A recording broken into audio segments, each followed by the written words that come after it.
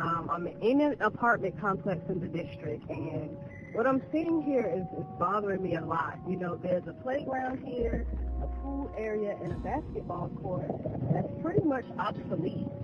Nowhere for the kids to play, no pool, no activities going on in this community. But what we have behind me is a surveillance camera. It's kind of the criminalization of our people. Now, is there problems here? Yes. But I really need someone to explain to me why this type of stuff continues and no one is doing anything about it. Wake up, wake up, wake up, wake up. On the wake up.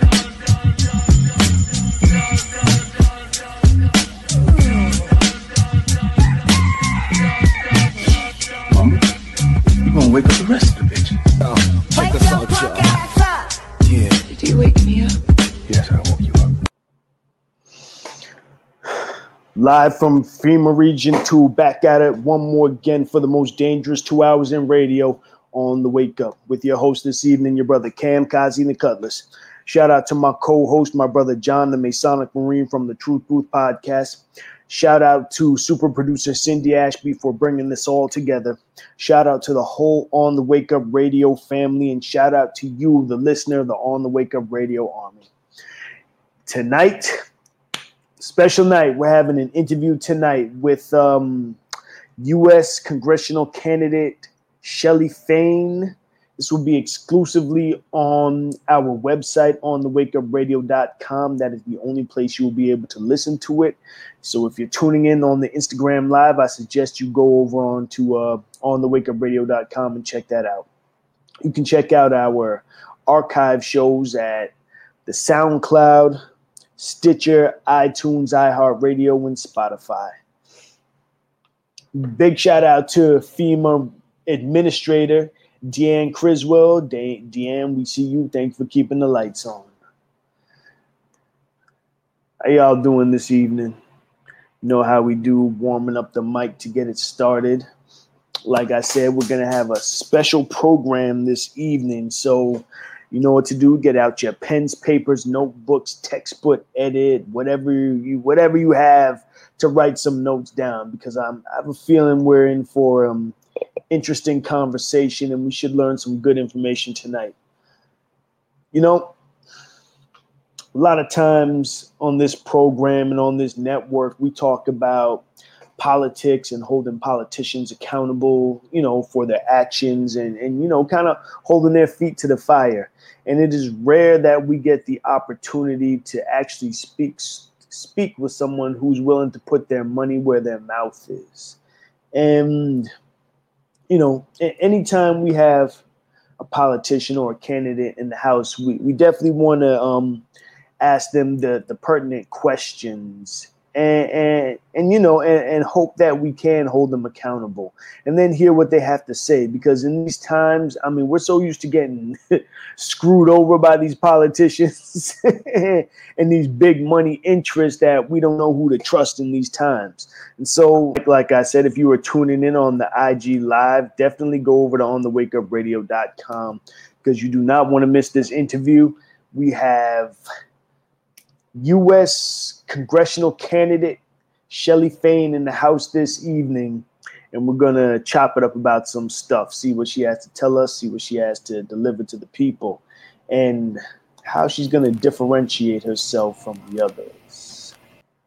So one thing while we're, you know, before we begin this conversation this evening, you know, I have to have my book selection here, folks. So I will most likely be referencing The Hydra of Carnage from Craig B. Hewlett, and his other book, Corporatism and Empire, A Philosophy of Fascism, Postmodernity's Problematic. These are two books that you should have in your library.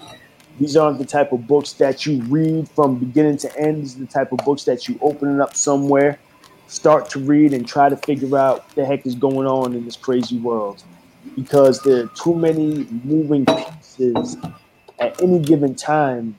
And, you know, not to go too far left with the conversation, but oftentimes we see things happen. You know, we need to look at things from a geopolitical perspective, because a lot of times we'll see an event occur and you can't just look at it from one angle and say this happened for this one reason, because that's not necessarily how it works. There's a whole lot of moving parts going on. And so in order to grasp or have a better idea of what's going on, you kind of have to step back and look at the bigger picture. One thing that I'm constantly reminded is that international politics or foreign policy dictates national policy or local policy. So if we're not looking at it from that perspective, then a lot of times it can be difficult for us to, grasp what's going on. That's, neither here nor there. That's just something to kind of keep in the back of your mind right now. Ms. Fain, are you there? Yes, I am. Thank you very much for having me. Good evening. So how do you want me to call you? Ms. Fain, Shelly? Whatever you choose, it's fine. Okay, we'll go with Ms. Fain. How you doing this evening? It's Brother Cam. It's nice to meet you, finally. It's nice to meet you as well. I'm doing pretty well. Yeah, so just want to let the audience know again, this is being broadcast exclusively on thewakeupradio.com. And I think it's on, are you streaming it on your page as well? Yes. On your website? So what's your website? UrbanCountryFilms.com is the website. So this is being streamed on thewakeupradio.com and urbancountryfilms.com as well. Those are the only two places that you can hear this interview right now. If you're tuning in on the IG Live, on the Instagram Live, go to one of those two websites so that you can listen to the full conversation with Ms. Shelly Fain. Thank you. Welcome to On the Wake Up. Thank you. Thank you very much for inviting me this evening. Yeah. So, tell us a little bit about yourself, please. Who are you? Well, first and foremost, I was born and raised in Miami, Florida. A couple of years ago, I moved further up north to a city called Fort Lauderdale. I am a mother, a wife, a mother of 6 in total. Between my husband and I, we have 6 children in total. Okay. Mother Earth, Father Earth, okay. Yes. So for the most part, growing up, I've always had an interest in politics. I attended my first town hall meeting with my mom at 14. She was heavily into politics as well, but I never pursued politics as a career. I've always had an interest in helping my community. And, for one reason or the other, I never became a politician per se. But I am a humanitarian at heart, and I always knew that I would be in a position to do something for my people. And obviously, when I say my people, I do mean Black people. So I want to say a couple of weeks ago, probably about a month ago, I was introduced to the Mahali Party, which is a brand new political party. Yes, okay, talk to me. And they first spoke to my husband, Andre, and they asked him if he would help them out with finding a candidate in Florida. So he came to me and he talked to me about it. And initially I said no. I said no initially because, like many people, I really didn't see where politics was going and kind of tired of the same old. So when he broke it down to me what the party was about, it was a Black independence party. A lot of their ideology aligned with mine. I was like, okay, well, I wasn't really planning politics as a means to help our community, but I did feel like it was a way for me to make a big difference in a relatively short amount of time. Politics would be an avenue for me to be able to do what I was already planning to do. So I spoke with JL, the assistant party chair. He explained to me more about what the party wanted to do. And pretty much the rest was history from there. And it pretty much gave me hope again for where politics could go and what we could do as a community of people if we came together under a common goal to uplift our people. So that's pretty much how I got started in this. And I'm here right now. I'm looking forward to doing a lot of great things for our community. Okay, so first off, what is the Mahali Party? Please, how do you spell that first? How do you spell Mahali Party? That is Mahali. Okay. I believe that's the correct spelling of it. And what is the Mahali Party? Well, the Mahali Party is a Black pro-independence party, meaning that all in all, what their ultimate goal is to form a nation for our people. And they're looking to do that in 3 different states throughout the country, which is Alabama, Mississippi, and Louisiana. Now, Mahali means the land. Our ancestors always dreamed of a promised land. And those 3 places are the places that they deem would be their promised land. So that's the inspiration behind the name of the party. Now, the party, in a nutshell, has two driving things that they're focusing on right now, which is eradicating poverty for our people and creating safe cities where we will ultimately be in complete control of the government in those 3 states, meaning we will run things from top to bottom, policing, and pretty much form our own independent government in those 3 places. Ooh, I like this. I like this a lot. Okay, so I just want to get this right. You said Alabama, Mississippi, and where? Louisiana. Mm-hmm. Okay, I just want to make sure. So the Mahali Party, a Black pro-independence party to form a nation for our people. Yes. There's something. Have you heard of the state of Jefferson? No, I'm not familiar.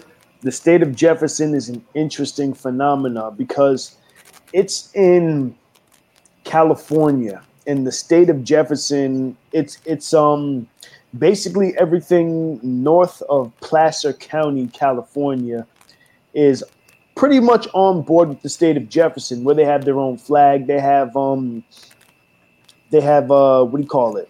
Each county is kind of on board. Like, in theory, they'd like to separate from California because the rest of the state doesn't really represent them. I always tell people that outside of the major cities in California, it's pretty much Virginia everywhere. And so north of Placer County, which is north of Sacramento, they want to become their own state. They have their own agriculture. That's where all the water is. Their interest, they're pro Second Amendment, and they're, like I said, they're more like a Virginia, like the old Virginia, Red Virginia.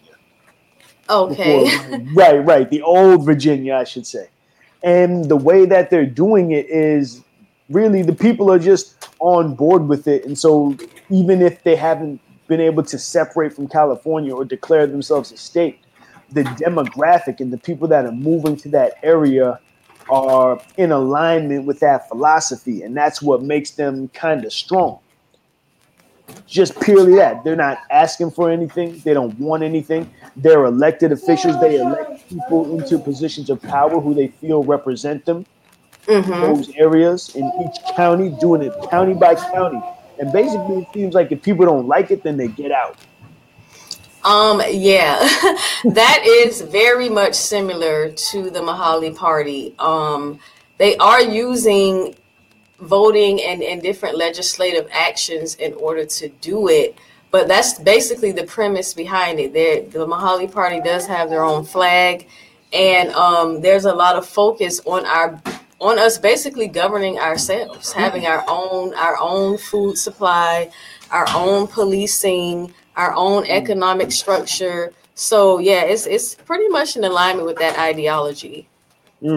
Right. And it seems like that's the natural course of action to be taken when you're dealing, when you're dealing with American politics, because I think when it comes to, and you could, stop me at any moment, but it seems like through the history of our people in this country, we've been doing a lot of asking and begging and pleading.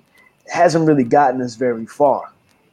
Correct. But if we kind of put ourselves into positions where we can now speak with our dollars and we can, vote with our feet, then I feel that's when we'll really start to get some things done in this country for ourselves.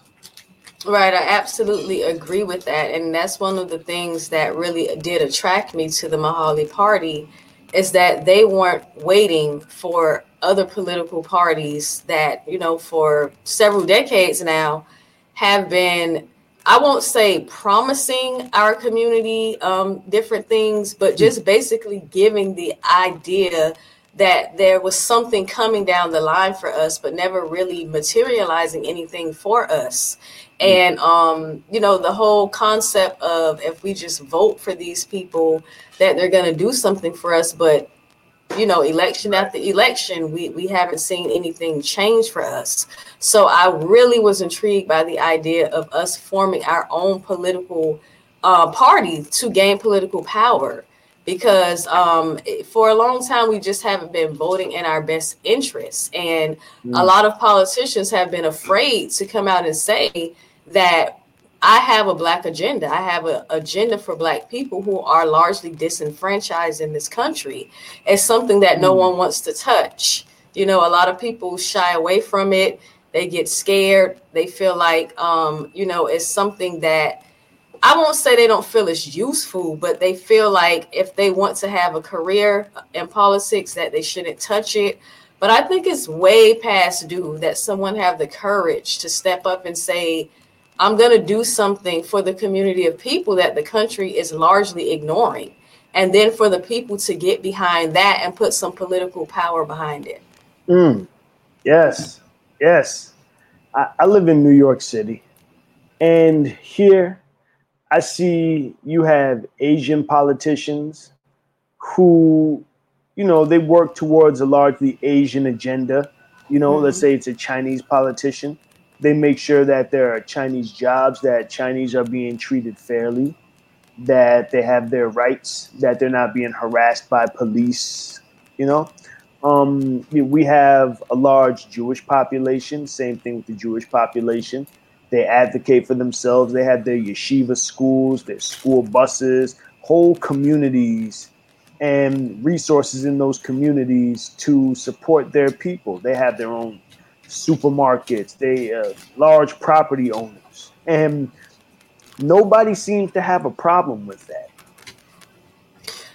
No, I honestly feel that the reason that there's such an issue with Black people saying that they're going to begin to do the same thing for their community is because, quiet as it's kept, a lot of communities eat off of our community.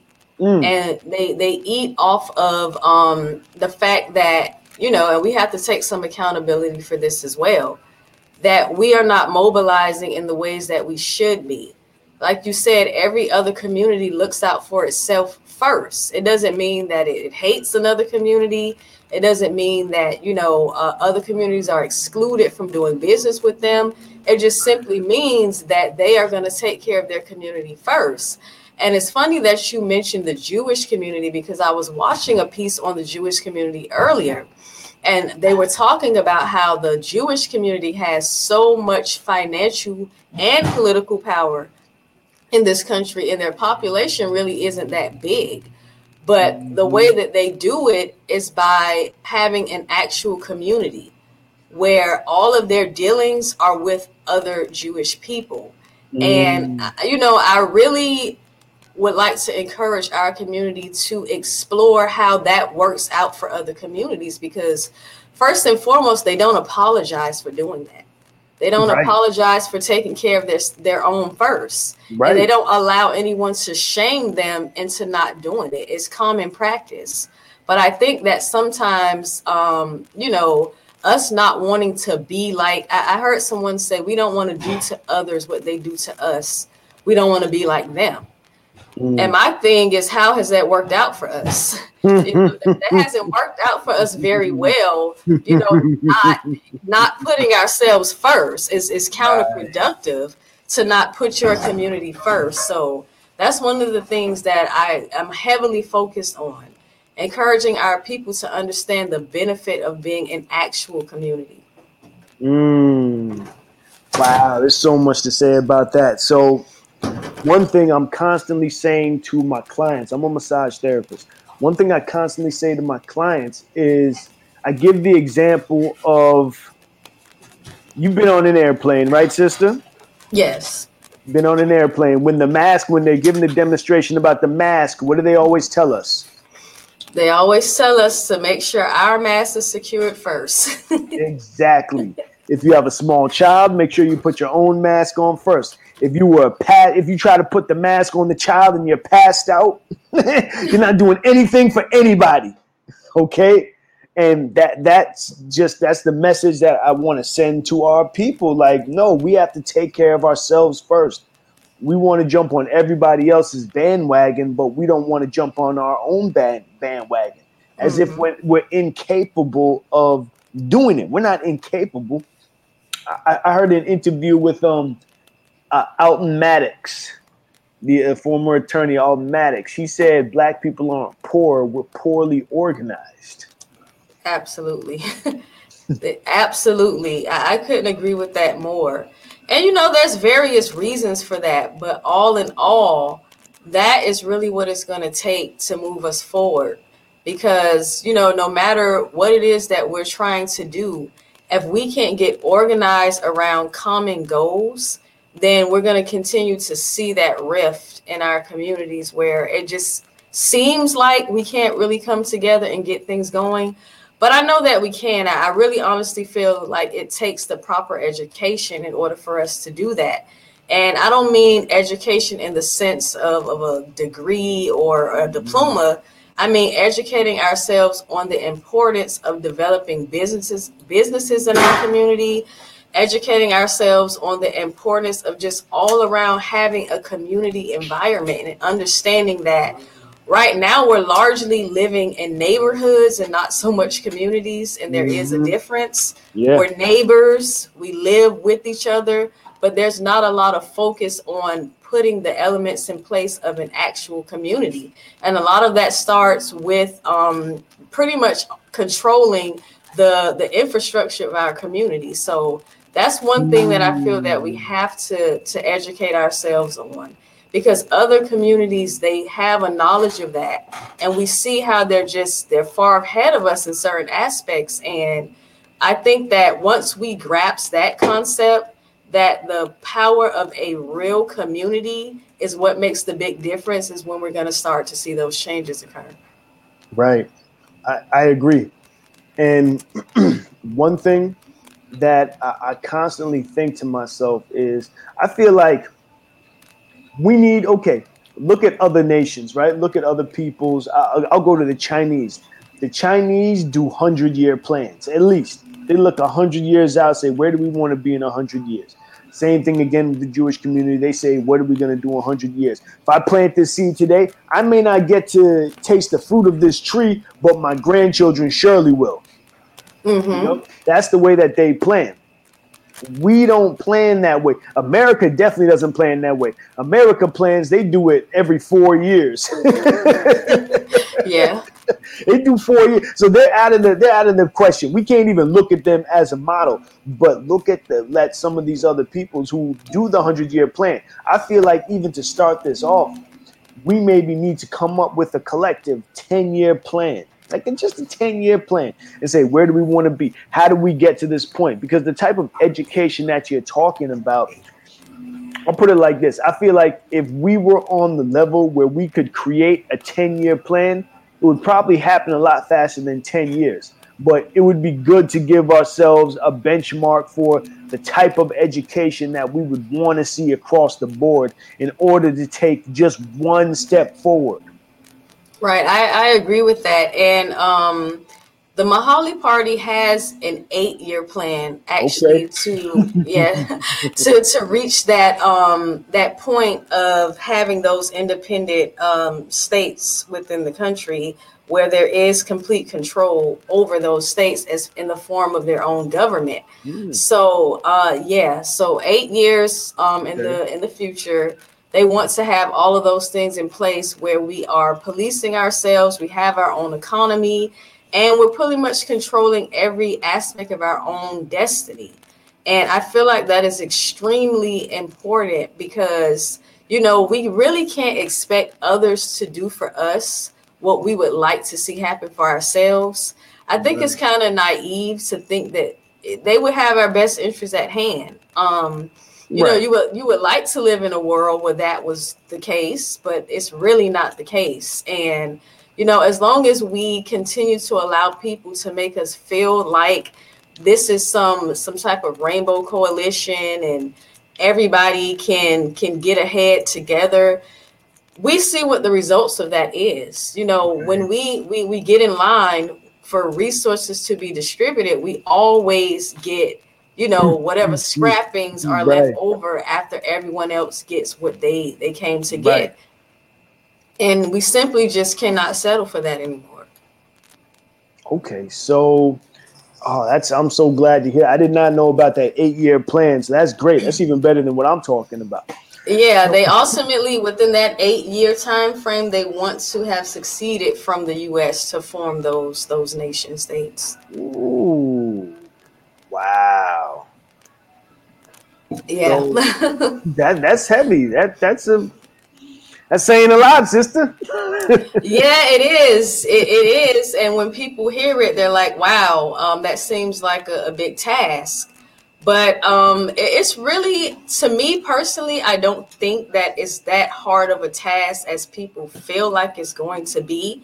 But we're definitely going to have complete control of the political structure within those states. And obviously, we're going to have mechanisms in place to protect what we build, because that's another part of it. People get a little bit scared.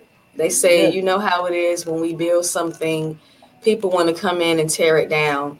But the one thing that I'm encouraging people to do is to not live in fear of what others may do to us. We have to get the ball rolling at some point, because we're going to lose time and we're going to be sitting here 30, 40 years from now, still, you know, trying to get the ball rolling because we're worried about what could happen, but we're not doing, you know, and creating the things that we need. Right.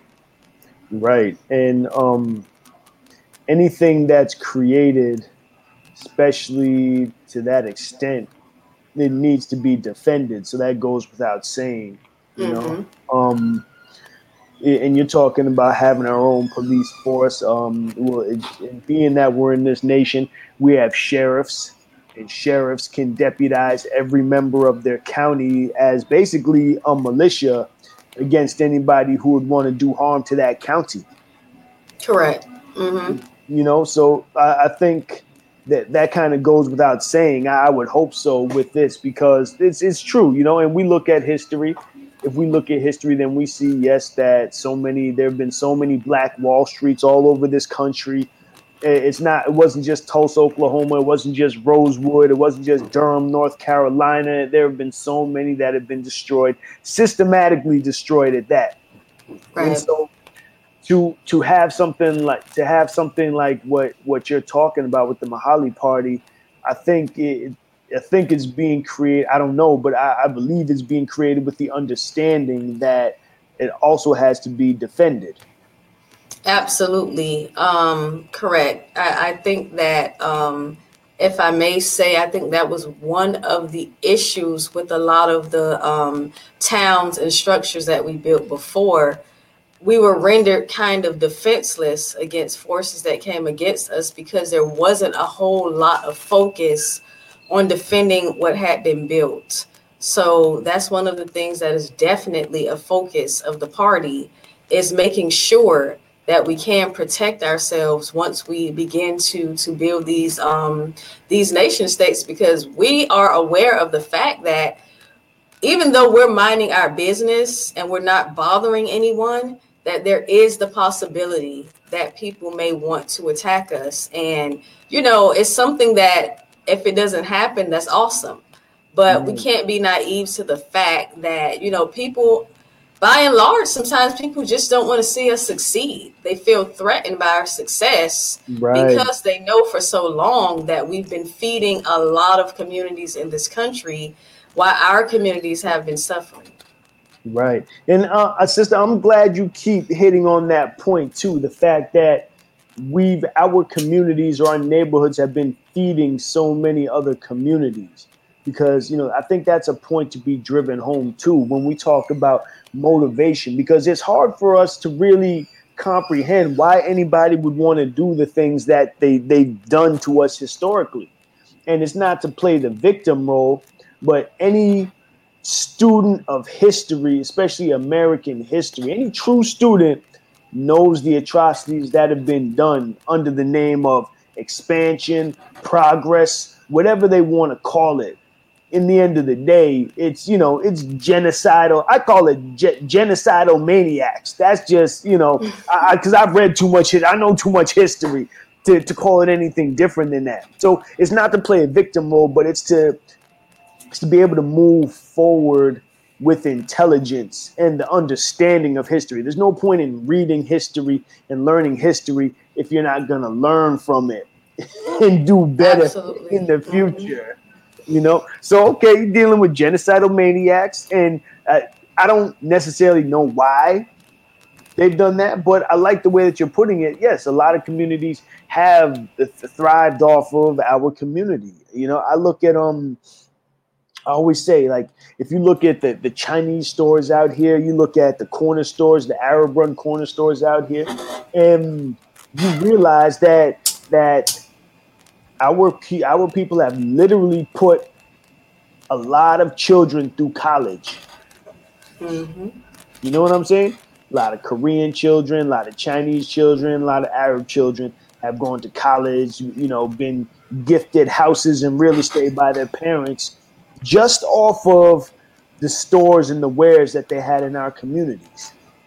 Oh, yes. Don't forget the nail salons, the beauty supply stores. Oh. But, it's funny you mentioned that because here in my district in South Florida, District 20, I spoke to a gentleman today, a black man, and he said that he wants to open a clothing store right in the community that I'm in. And right now, what is happening is that we're seeing massive gentrification going on in black areas. Mm-hmm. So right now, the government is literally giving out grants to people to come into the communities where we dwell and start businesses.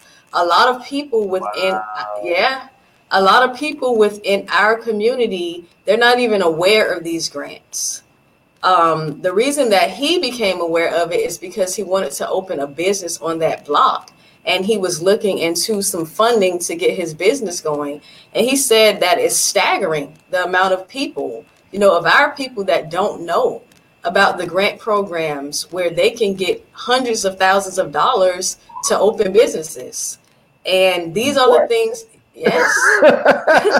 Yes. Yes, absolutely. But that's the thing.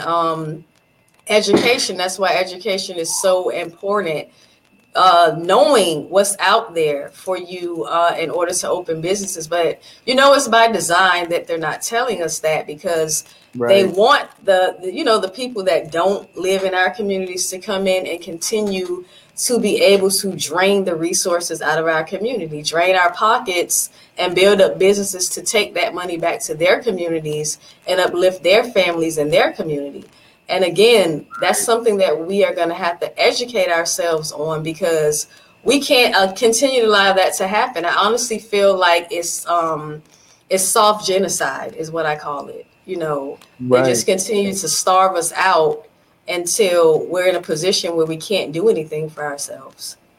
Right. Completely. I like that. I like that terminology, soft genocide. Yeah. They want to gently put our people into the ground without too much of a fuss. Because you're not just going to get us in the cattle carts like that. You got to put something in that cattle cart that the people want. Absolutely. You got to put some cushions in there. Maybe. Did you ever see this show? What was it? It was I don't know what it was, a George George Clinton thing called Cosmic Slop. Did you ever see that? No, I'm not familiar with that show. Yeah, it was from like the 90s, but there was one episode of it. I think it was a mini series or something, but it was one episode of it where aliens came down and they said, basically, came to the American government and said, give us all your people with melanin. And, they had to figure out what's melanin. Wow. And they realized, it was basically everybody who was darker than a paper bag.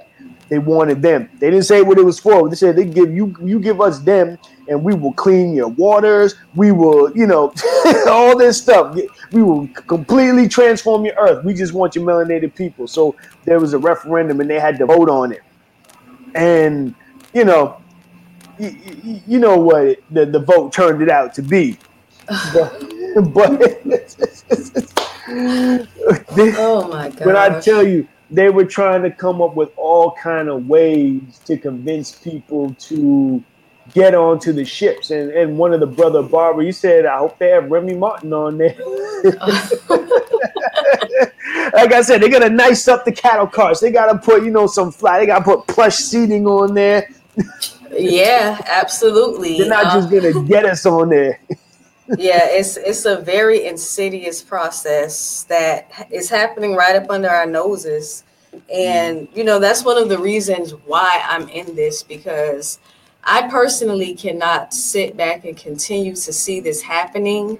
I look ahead in the future, and one of the things that stuck out to me was an article that I read that said by the year 2053, I believe it is, they are predicting that the wealth in the Black community will be almost non-existent if we continue down the path that we're going. So a lot of people are anticipating our downfall, and we are the only ones that can turn that around.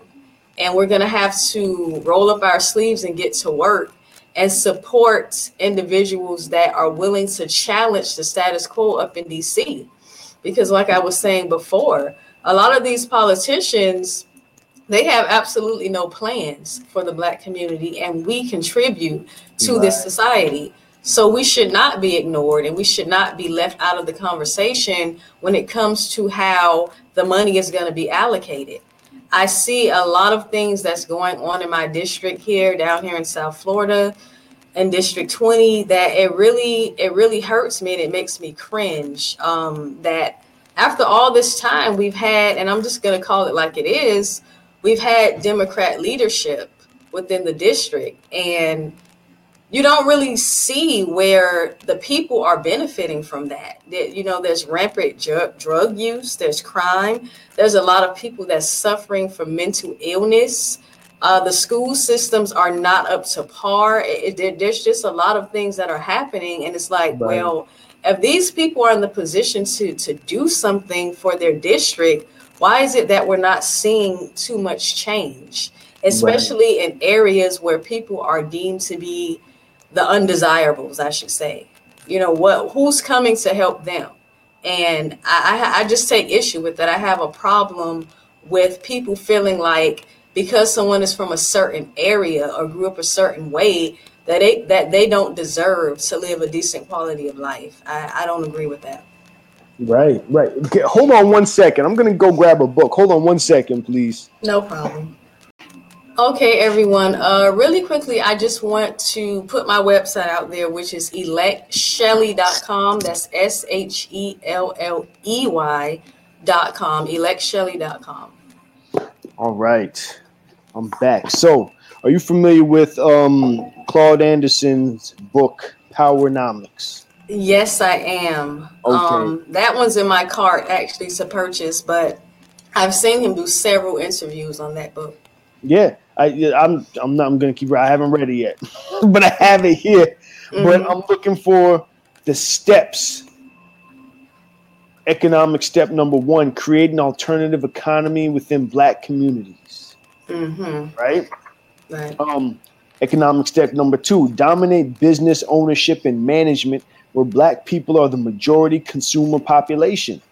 So it's like these are steps that are it can be very easily done if we just shift a couple things, right? Right. Mm-hmm. Economic action step number 3: focus on wealth building and restoring the economic intent of the original civil rights laws. Okay, and then there's like whole pages after each one of these. I'm just reading the excerpts right now. Okay. You know something? I was listening to a Claude Anderson interview, and what I'm about to say may be a tad bit controversial. Go ahead, sister. But we're going to have to deal with the gatekeepers in our community. Yes. Because a lot of times we don't even have to worry about outside forces working against us, because if we're going to be honest, some of our own people work against us. And those are the gatekeepers. I remember listening to an interview with Claude Anderson, and he was saying up in Detroit, he wanted to start a Black business district. And it was people in the city council government that were Black that was telling him that he was racist for wanting to do that. And my thing of it is that we are going to have to be in a position to challenge our own people and understand that everyone who looks like us is not for us. And it could be for various reasons. It could be because they're getting paid very well to stop us from having these certain things. But all in all, we're going to have to be prepared to vote those people out and get people in place that really does have our best interests at hand, because there's absolutely no reason to me why anyone of our race should do something like that, but that's a very real reality within us. Sister, we will have to vote them out. We will have to chase them out of town in some situation. Literally chase them out of town. I mean, make it so uncomfortable for them to be in that environment, because they're always, I mean, if you look at so many uprisings that have occurred in this country, and just all over the diaspora,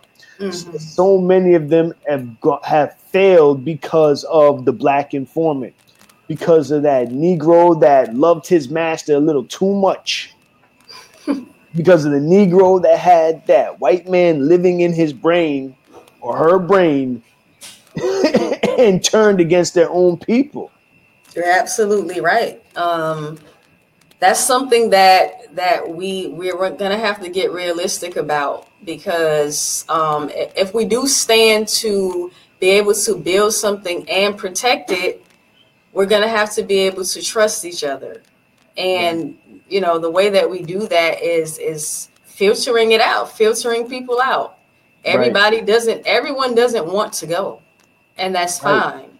We have to continue to encourage those that want change to continue to strive for it, because one thing about it is that nothing remains the same. And I think that what we have to do is we have to understand that anything that we've ever wanted to do, we've had to fight for it, and there's no reason to stop now until the ultimate goal is reached, which in this instance is independence and self-governance. So we're going to have to continue to strive for it. Right. And, it's like we have to have a serious vetting process when it comes to that. I want to see if I can find one of my people. He actually founded the Indigenous Business Association, a product of the ACP, the Association for College Proactivists. And I just want to read this real quick. It says, the Indigenous Business Association exists as a direct response to the economic plight of the indigenous person. Our goal is to revamp the commerce experience of the lower socioeconomic class by converging from consumerism to commercialism. So, I've been a part of kind of a building with this team for some years now. And the program that this brother, I got to shout out my man, Melon Butler, because he put together this program, and, I helped put together this program, but ultimately it was an educational program, but at the same time, it was a vetting program as well.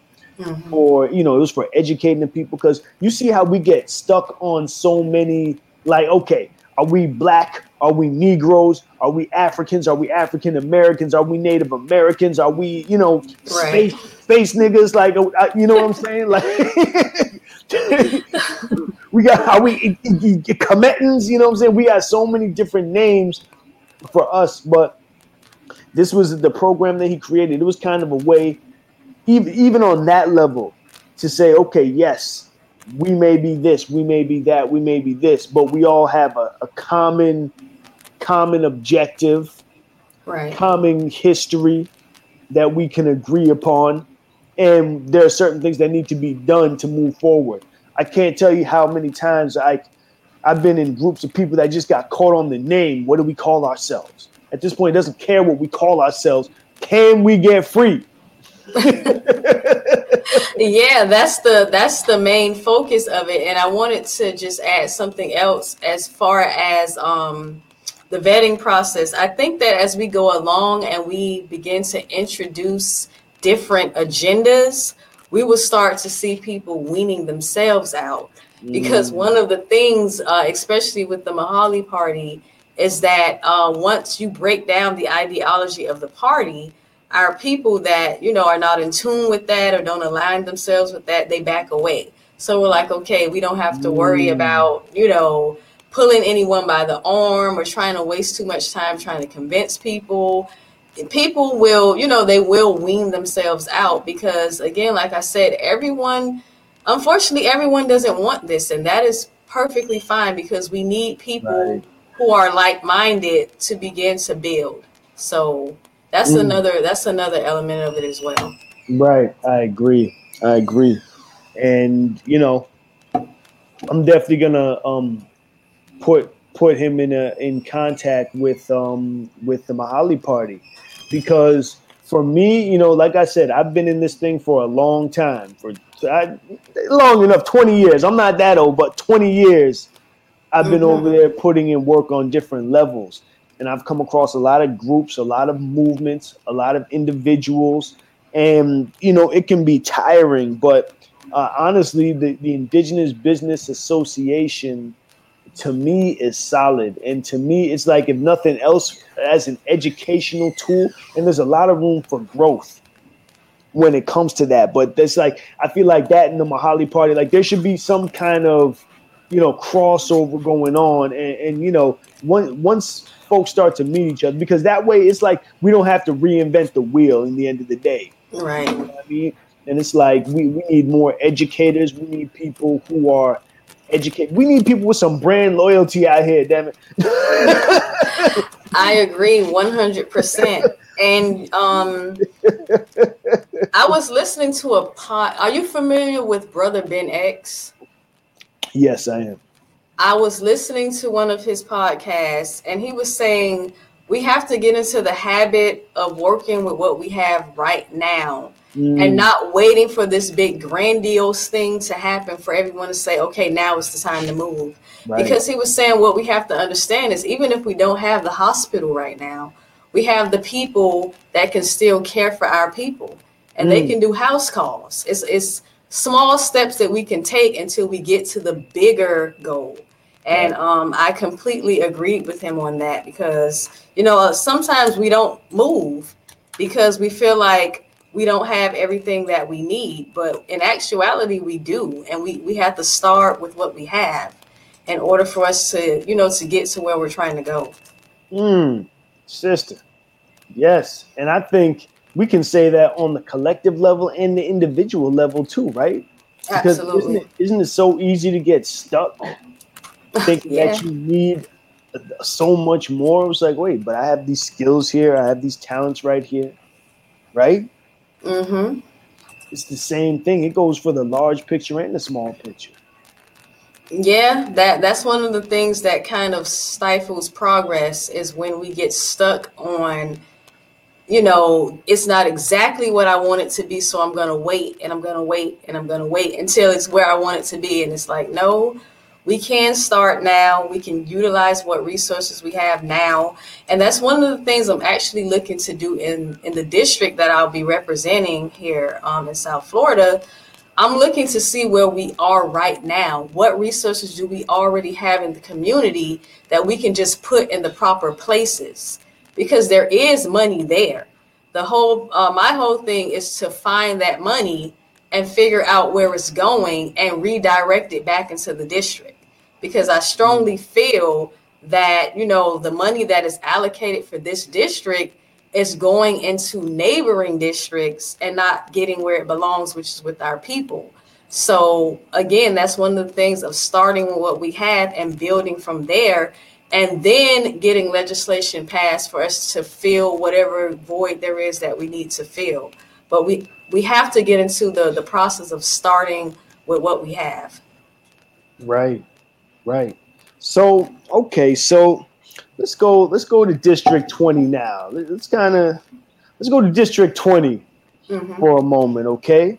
And really bring it close to home for you right now. So what are you seeing there? And I know it's probably not, you know, I know it's a lot of, we can relate to it in other places in this country. I have an idea.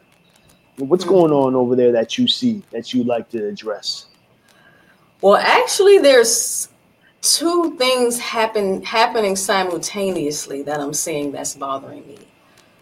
For one, in certain communities or certain counties within the district, we're seeing a lot of crime. And those are the communities that are largely more so of the poor communities. So we can see the correlation there with high crime and the poverty-stricken communities. I honestly feel that those two things go hand in hand, and that's something that needs to be addressed. Now, on the flip side of that, we're seeing in other areas of the district, more care is being given to those districts, and those are the more upper middle class areas. So we have a dynamic going on where the people that need the help the most are being ignored. And we're seeing these other areas in the district continue to build, develop, and get better. And it's kind of like the politicians are ignoring the people that need the help the most. So that's something that is really bothering me. And within those districts that are the hardest hit, there's a common theme there. For one, the funding isn't going where it needs to go. There's a lot of drug use within those communities. Like I said, there's people suffering from mental illnesses. The policing in the community, is terrible. The dynamics between the policing and the citizens is, not in the correct place that it should be, in my opinion. We're dealing with a lot of no access to proper health care, not enough facilities within the community where people can go to meet the demands of their health issues. There's a lot of things that are going on that can be fixed, but we're seeing those areas that are the hardest hit being overlooked. And for me, that is an extreme issue. And one of the things that I'm looking to tackle first, getting the help where it's needed the most. Okay. So is there a way to pinpoint? Because let me ask you, how is it that these communities or these other communities, these adjacent communities are able to get this funding? And then two, how is it that funding is even being taken from District 20 and being funneled to other districts? What kind of advocacy is going on, maybe? I'm going to be honest about it. I think that because people are largely unaware that this is happening, there is no pushback against it.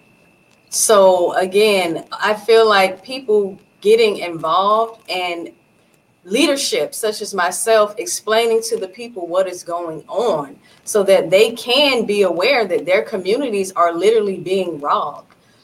You see it happen all the time with, I'll say, between the public education system and the charter schools. The public education system, the funds will be funneled out and put into these charter schools that they are putting on the outskirts of the district and not in the district. So you're seeing a lot of things at play that, like I said, are very insidious. So if you're not focused on what is going on, it'll be missed, because they're not going to come right out and say, hey, this is what we're doing and your funding is going over here, or we're going to build this school and we're going to put it a few miles outside of the district. And, like I said, it is imperative upon leadership to call these people out and let people know that there is funding for your community, but the leadership that is in place, they are allowing themselves to, for whatever the reasons may be. And, I don't know the exact reasons why they're doing it, but they have the power to change this. And for whatever the reasons may be, they are allowing these people to do this to the community. So, like I said, I seriously feel like educating the people within the district on what is going on is going to be the first step to us getting that funding back into the community where it belongs. So are you able to gain audiences with a lot of people throughout your district? Well, as far as for myself, I'm just getting started, but I have had an outpouring of support just coming from everywhere. Once I began to let people know what it is that I'm doing, just today we were out and the support was overwhelming. People were so receptive to what it is that we're looking to do for the district. And, it was just overwhelming to me. It gave me a lot of inspiration to keep going because people want this. People really do want this. I've heard people say that they're sick and tired of the way things are going, and they want a lot of these people out. So, okay. Yeah, people are very receptive to just new, fresh ideas coming in.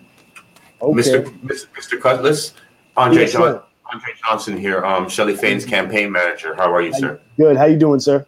Very good, very good. I just wanted to touch on that a little bit. Yeah, as Ms. Fain mentioned, we just started the campaign, and one of the things that we very quickly saw, we could definitely identify that these areas that have been overlooked, these people know that they've been overlooked. So when they see this bit of hope inside of their community, which they have not seen in forever, because the politicians in the area neglect this, so there's no coming out, there's no going door to door, because there feels like there's not a need, because as long as these people can say that party name, that they automatically have these votes for the past 50 years. Right. And that's a thing that we really see is changing, because when people hear that Ms. Fain is independent, they're really, really gearing towards that. That's good to hear. That's great. So how long has your campaign been going at this point? It's only been 2 weeks now. Okay. It's only been 2 weeks now. Okay. And honestly, we need all the support we can get, and we need support from all over the world. This is a win that all of us melanated people need to see happen. We need to see the small mother that is just has the heart for her people. We need to see her beat the two well-oiled machines.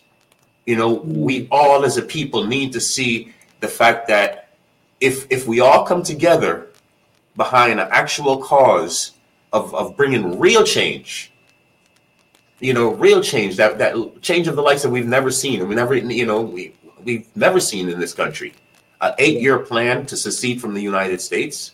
Right. And this is not a hidden agenda. This is what we're doing.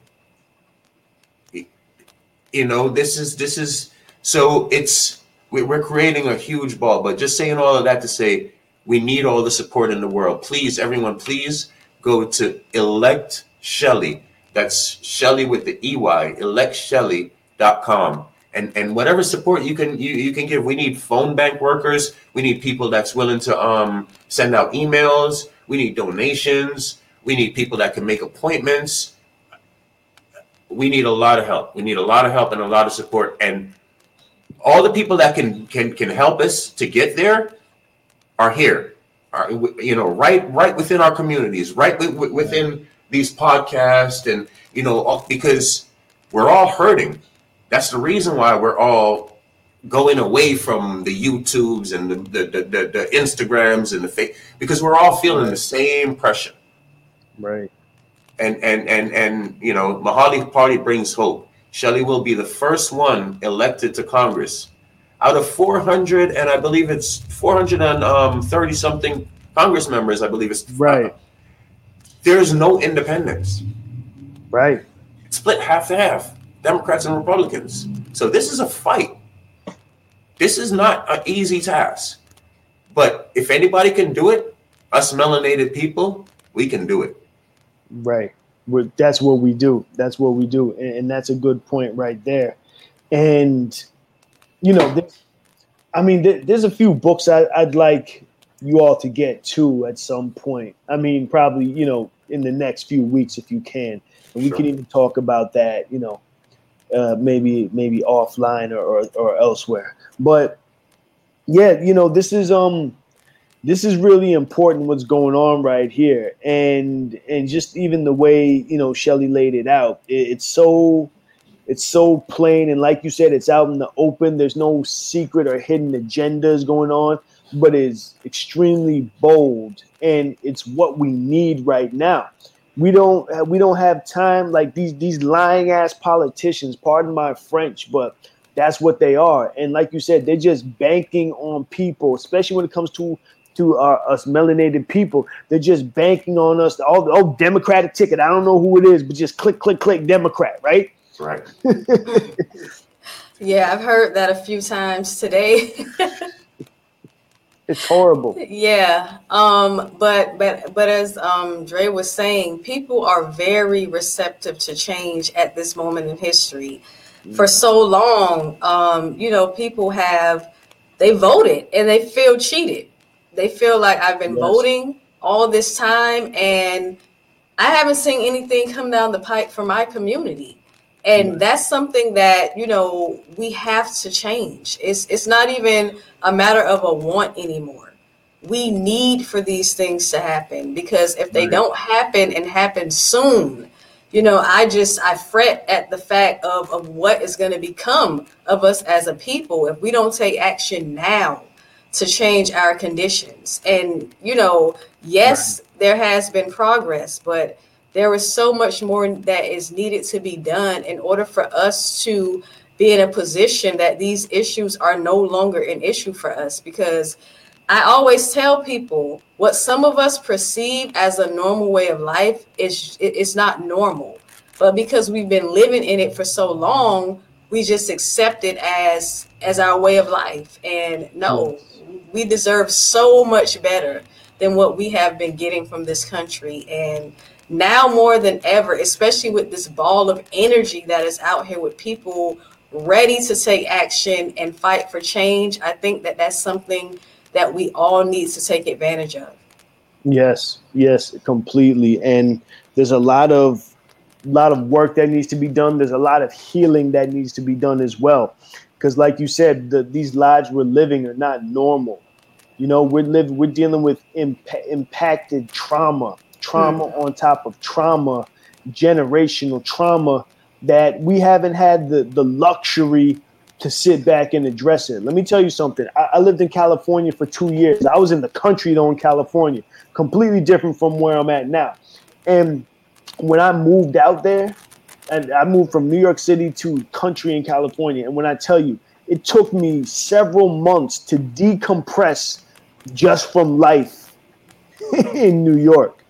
The hustle and the bustle, the police and the stop and frisk, all the stuff that comes with that type of environment. It took me literally months to decompress. And this is me, I consider myself pretty conscious, pretty aware of what's going on in my mind and my body. And here I was in a completely different environment and I had to decompress. So imagine now our brothers and sisters who are out there who aren't even thinking like that, Right. We're not, because I'm a massage therapist. So, I naturally kind of am in tune with what's going on with my body because I'm dealing with my body and other people's bodies so much.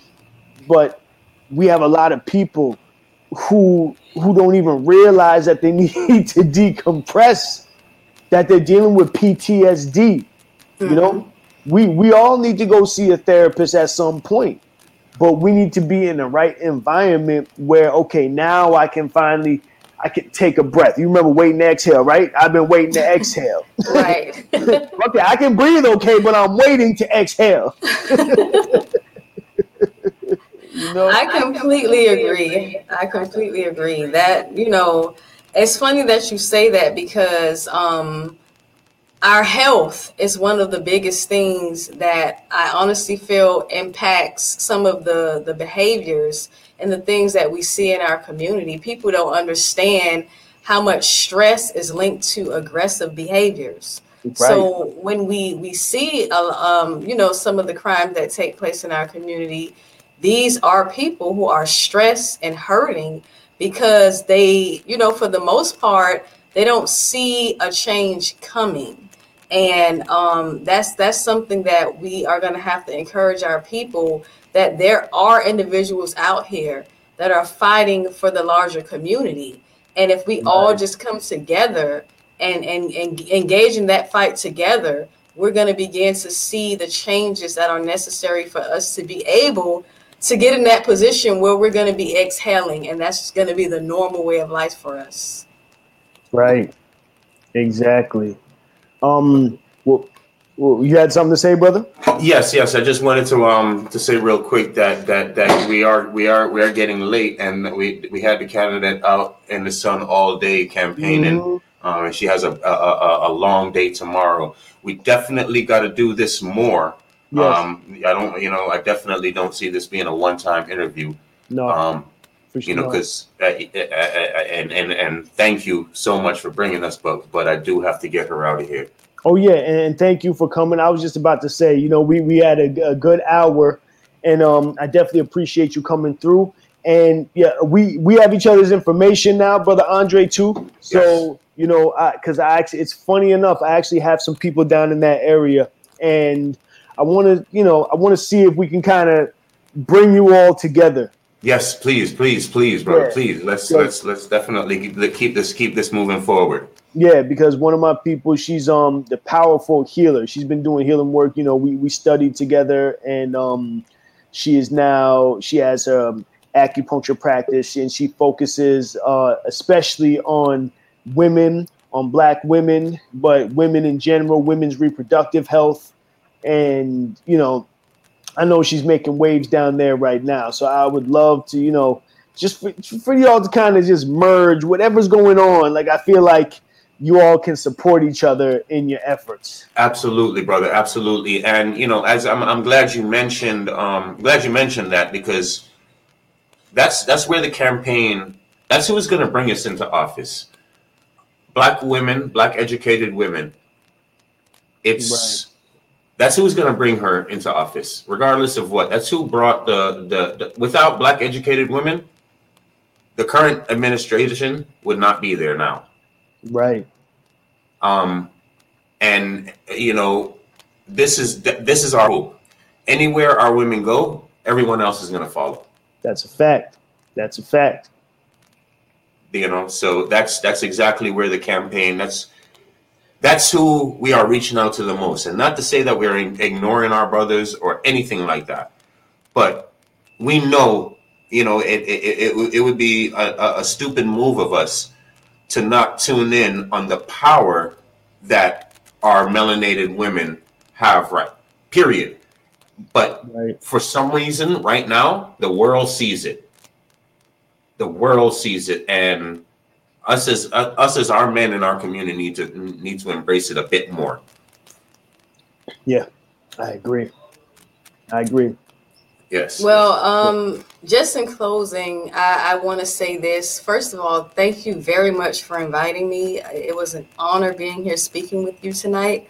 And I just want to encourage our people to keep that ball of energy going. There's a phrase that says, you can't stop a determined people whose time has come. And I honestly feel like our time has come. We've been through centuries of oppression. And that's just the reality of what it is. We've always found a way to fight ourselves out of these situations. So I honestly feel like there's no reason to believe that we can't do this until the mission is complete. So I just want to encourage everyone to not give up. Don't be discouraged. And we're going to do this because it's our time. And we're going to be able to, look down the line and give hope to the generation that follows us. And they'll be able to see that the fruits of our labor was, able to grant them a quality of life that we all deserve. Right. Well, I want to thank you all for coming on, for spending this time with us on the Wake Up Radio. Folks, check it out. Sister Shelly Fain, okay? electshelly.com. That's SHELLEY.com, electshelly.com. Go over there, see what the sister's talking about. Check out the Mahali Party, MAHALI, okay? We're taking Alabama, Mississippi, and Louisiana and setting up a black Mecca in the United States, seceding from the Union. And that's the plan. And that's mahaliparty.org. mahaliparty.org. Thank you, brother. And definitely, we would love to talk to you again. Absolutely. Sooner than later. Mm-hmm. Thank you for coming on. Thank you for spending this time. I know it's late. I know you all have to go. But thank you so much. Thank you, brother. Really appreciate it. And we do, we also have a morning show that we do in the mornings, 7 to 9 a.m. Shelly and I. Wow, okay. Yeah. So we do gotta get up bright and early and show prep and all of that before that. But you guys can check us out on urbancountryfilms.com. That's urbancountryfilms.com, Monday through Friday. Right? How many days a week is that? 5 days a week? 6 days? 7 days? It's a lot of days. I know that much. We'll definitely be checking that out as well. Thank you so much. No awesome, problem. Thank you. All right. Good night. Good night. Look it up. Flawed individual. Thanks for keeping the lights on, Deanne. Cindy Ashby Productions. On the Wake Up. You, the people, have the power to create happiness. Let us use that power. Let us all unite. Let us fight for a new world. You, the people, have the power to make this life free and beautiful, to make this life a wonderful adventure. By the promise of these things, brutes have risen to power, but they lie. They do not fulfill that promise. They never will. Dictators free themselves, but they enslave the people. Now let us fight to fulfill that promise. Let us all unite. OTWTube.com, uncensored free speech platform.